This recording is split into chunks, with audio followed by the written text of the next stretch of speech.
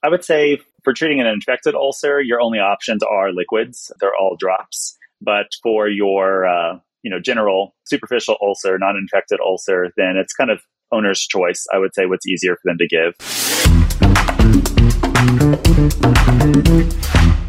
Welcome to the So You're a Vet Now What, the podcast. This is a show that serves as your audio mentor in your journey as a veterinarian. And each week, our awesome host, Dr. Moriah McCauley, will be bringing you insightful short-form interviews with happy, successful vets who are eager to share their career and clinical tips to make your life easier.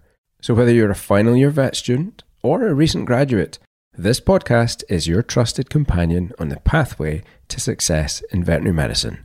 Over to you, Mo.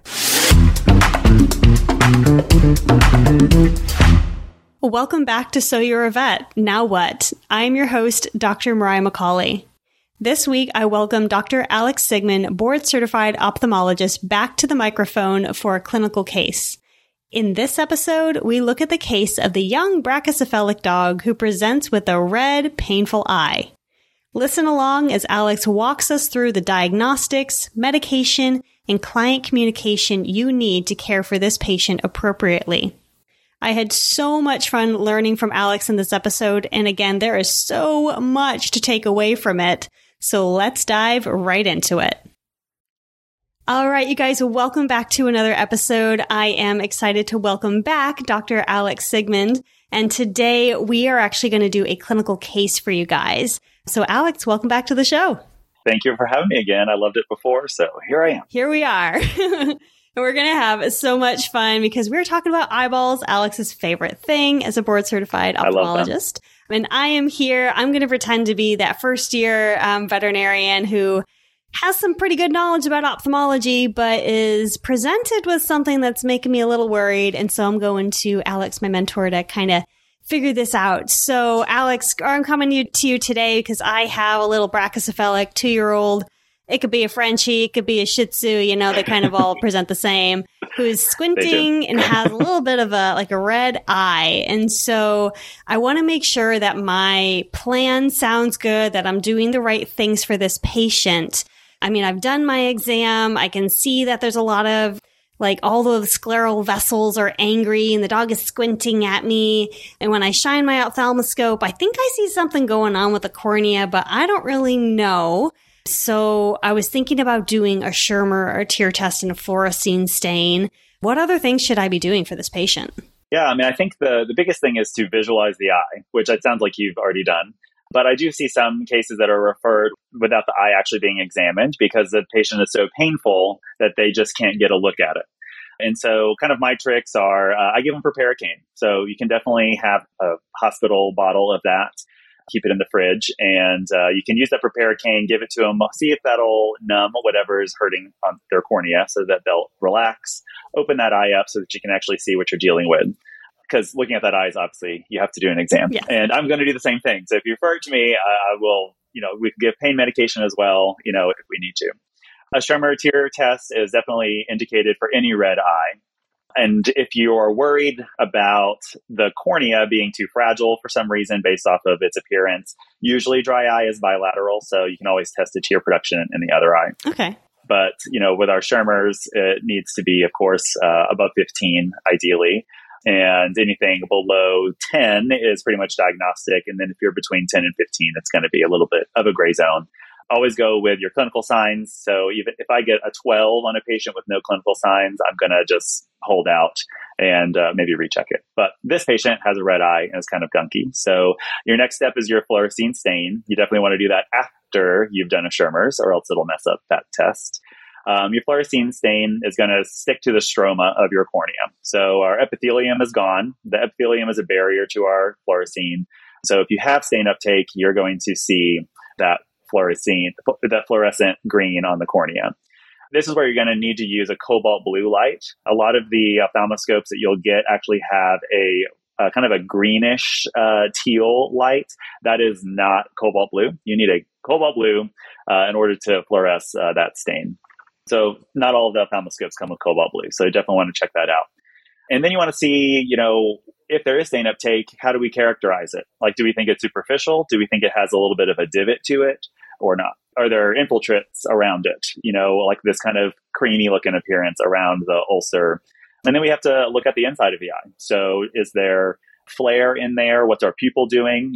Are we visual in this eye? Do we see any corneal blood vessels anywhere on the cornea? Corneal blood vessels take about 5 to 7 days to get started, and then they grow 1 millimeter a day. So if you have a client that comes in and says, oh, this just happened, but there's blood vessels everywhere, you're going to be like, I have you don't know this, but I know that that's not true.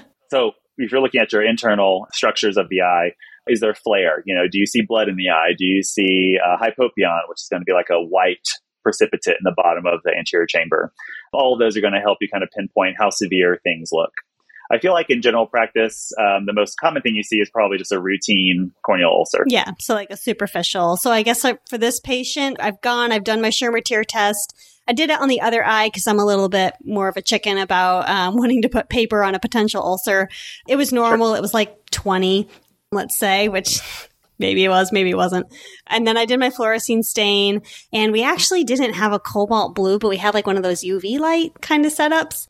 And I definitely saw a fluorescein stain uptake. We're working in the backcountry here, okay? No cobalt blue. Amazon has some cobalt blue little pen lights. Oh, okay. Okay, there we go. And so I definitely saw a superficial ulcer. I didn't see a desmatocele, but it does look like this thing is pretty deep, but I didn't see any like neovascularization or anything.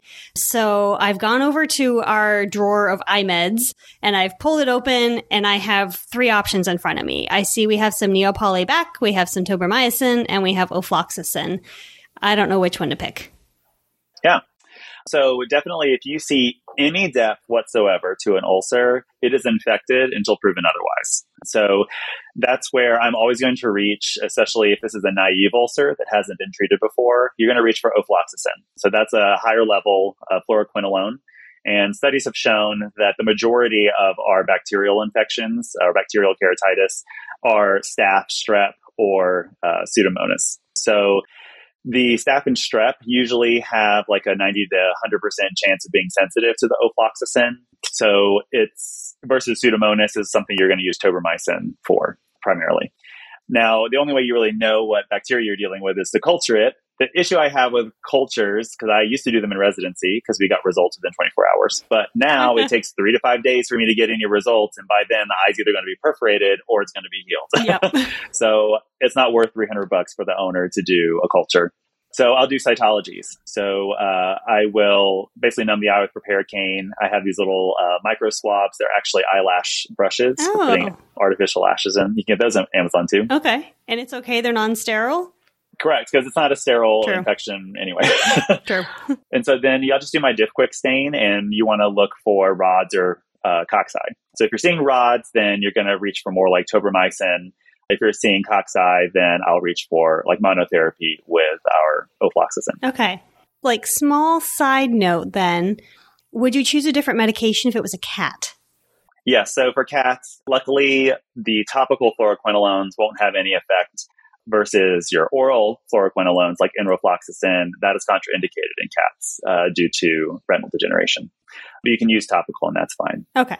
Do you have this infected ulcer, a stromal ulcer, let's say? We do have stromal loss. So that's where our MMPs, if you remember MMPs, are coming into effect. Yes, and we need to counteract those. That's right. Yay, I remembered something. So we need to combat those. And that's where serum comes in. So if you have an infected ulcer, a stromal ulcer, you're going to add serum. And these are very frequent medications. So every 2 hours. And you want to recheck them within 24 hours. And so you are just pulling the patient's blood, spinning down serum and kind of preparing that. So you can do that.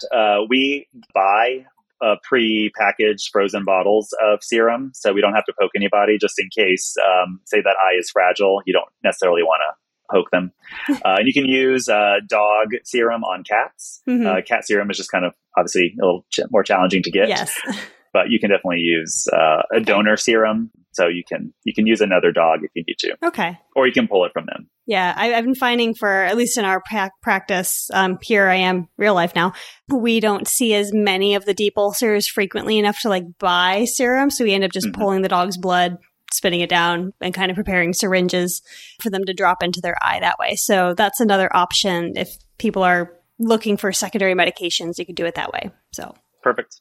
Yeah. Awesome. And so that's where ofloxacin is only for infected ulcers. I kind of hammer that point just because ofloxacin is one of our bigger gun antibiotics. So once our microbes are resistant to that, we're going to be in a little bit more trouble when we're trying to treat these guys. So that's where being conservative with our antibiotics makes the most sense. And so would you use Neopolybac in any of these cases, really? So you definitely can. It's just that our studies of infected ulcers, we know that statistically a higher amount are sensitive to ofloxacin, or ciprofloxacin is another fluoroquinoline you can use. So that's why I kind of reach for those. Okay. And then Neopolybac, Neopolygram, terramycin, erythromycin, like those are all great broad spectrum antibiotics that I would use on a superficial ulcer. Okay. And one complete side note, I've had some people, like when we have options of like our ofloxacin is a drop, but like our erythromycin is obviously the more of an ointment. And I've had some people say like, oh, I prefer an ointment because it stays on the eye longer compared to the drop. So from your perspective, like, is there really any truth behind that between choosing these medications, like formulation wise? I would say for treating an infected ulcer, your only options are liquids. They're all drops. But for your, general superficial ulcer, non-infected ulcer, then it's kind of owner's choice. I would say what's easier for them to give. Okay. So that's where like Neopolybac or Neopolygram, I kind of use those interchangeably depending on how easy it is for owners to use it. No, it's the age-old question I've been getting. So I'm like, let me ask the specialist about this one. Sure. But ointments do last longer. I mean, that is a thing. Ointments do last longer. Yeah. 80% of an eye drop drains immediately. So that's why for the superficial or the infected ulcers, you're treating them every 2 hours for the first 24 hours to 48 hours, because you just have to load up that cornea with antibiotic to sterilize the area as quickly as possible. So I guess that helps us pivot into the next question. So now we have an idea of, yes, it's an ulcer. It's a little deep. We've chosen ofloxacin. Now we actually have to equip the owner on how to treat this patient, because obviously they can't live in your hospital for the next 3 to 5 days. Maybe they can, but what's the communication? What's the spiel, I guess, that you are going to give to this client so that they feel prepared to adequately take care of this patient and know what to expect? So we've given them the spiel about wear the e-collar 24/7. We need to see you in 3 days, but for Recheck, 24 hours. 24 hours. Sorry. Yeah, for infected ulcers. What else goes to that conversation? Sure. I think it's helping them judge what they're capable of doing. So if they're like, gosh, this dog is just wild and crazy, I don't know how I'm going to treat him. Maybe they need trazodone. Maybe they need ACE. Maybe they need, some other sedative to just knock them out, because they don't need to have any activity because they're going to be getting drops every 2 hours for a while.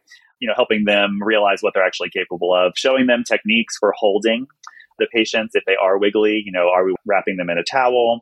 I find that like picking them up and putting them on the counter like disorients them, so they'll sit still for their drops. And then sometimes there are patients that cannot be treated at home, and so that's where like overnight hospitalization comes in. Fortunately, knock on wood, I haven't had to do that. All of my owners so far have been able to treat the eye. Or some people will drop their pet off in the morning to have it treated, all day with their primary vet, and then they pick them up at the end of the day, because obviously everybody works. So, yeah. But for the owners, I will help them stay organized. So we have drop charts where they can fill in the times and check like a checklist basically to make sure that the drops are going as they should. I also try to give them just every 2 hours is a lot. So I'll be like, maybe every 2 to 3 hours. So in case one's a little bit delayed, you don't feel as bad kind of thing. Because again, people have lives. And then just letting them know that right now we're catching this. So let's say it's a shallow stromal ulcer. So not super deep, but it is infected. Yeah. Hey, if we tackle this really hard right now and you do exactly what I say, we could be out of the woods tomorrow. Yeah. Like this could be healed within 36 hours, because once you get that infection under control, the epithelium will go whoop and just cover that area right up. And then you're out of the woods and you're good to go. So it's kind of impressing upon them how important it is to do what I'm saying so that this doesn't get delayed longer. And then hopefully, they'll be willing to sacrifice a little bit of sleep to save thousands of dollars in a corneal graft that they may need, 2 days from now kind of thing. Follow-up is also super important. So they need to come back the next day to make sure that it's not getting worse. It can look the same. It can look better, but it cannot look worse. Because if it looks worse, then you need to rethink our medications. Maybe that's the time we refer or reach out to somebody because we'll change up some antibiotics or something. Okay. And then if they're looking okay, then we'll say, okay, we'll see you in 2 days or 3 days. So once they're in a good place, we can kind of stretch out our rechecks after that. Okay. I would say a superficial ulcer in a brachycephalic dog should be rechecked within 1 to 2 days. Any other breed, like a German Shepherd, your Labrador, they can probably go 3 to 5 days. Any ulcer that's not healing within about 7 to 10 days, I would say it needs to be evaluated for why it's not healing. Yeah. Okay. That gives you the time frame of, if we hit this hard right now, we can get this under control. And then, of course, recheck in 1 day. And then after the first day recheck, and everything's looking good, when do you recommend a recheck after that? I would say a few days. I'd probably say, okay, three or 4 days later. And you should also impress upon them that things should be getting better each day. Yeah. The squinting should get better. The discharge should get better. Those all should be improving day to day. Okay. No, that sounds like a good framework. And then also just giving them the confidence, like you said, teaching them how to medicate, maybe putting them up on the table. Those are all great ideas. And then, of course, having for the doctor to say okay, if this isn't getting better, maybe I need to change up medication. Maybe I need to phone a friend kind of situation. Yep. But honestly, this is the kind of information I wish I had as a first year vet. Because I remember a couple eye ulcers that I was going to the other doctors being wait, what medication do I choose? Wait, when should I be rechecking? Wait, what should I be looking for? Just because all reason went out the window in those situations. Sure. But I think this is super helpful. And I know there are probably other first year vets who are hey, Alex, I actually have more questions. So I definitely if they have questions, they can reach out to you. You're super awesome, super kind about answering these questions.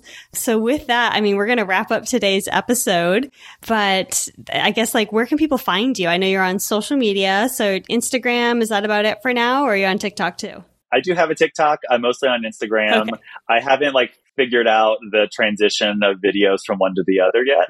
So I'm trying to get there, but my main page is on Instagram. I'm the Vet Eye Guy is how you can find me. So I update that usually a couple times a week. And hopefully my goal there is to help educate owners and general veterinarians about ophthalmology. Perfect. And I know there's going to be a ton of people that are going to start following you after this because I have learned a ton from your content.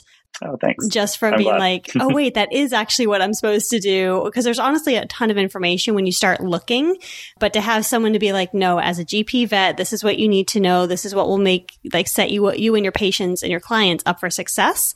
And just having that, again, phone a friend, the ability to reach out and be I have a question, provides so much confidence to these new veterinarians that are in their profession. So with that, I will say thank you once again for joining and sharing your wealth of knowledge. Happy to be here. Thank you so much. This is great. Awesome. All right. Until next time, guys. See ya.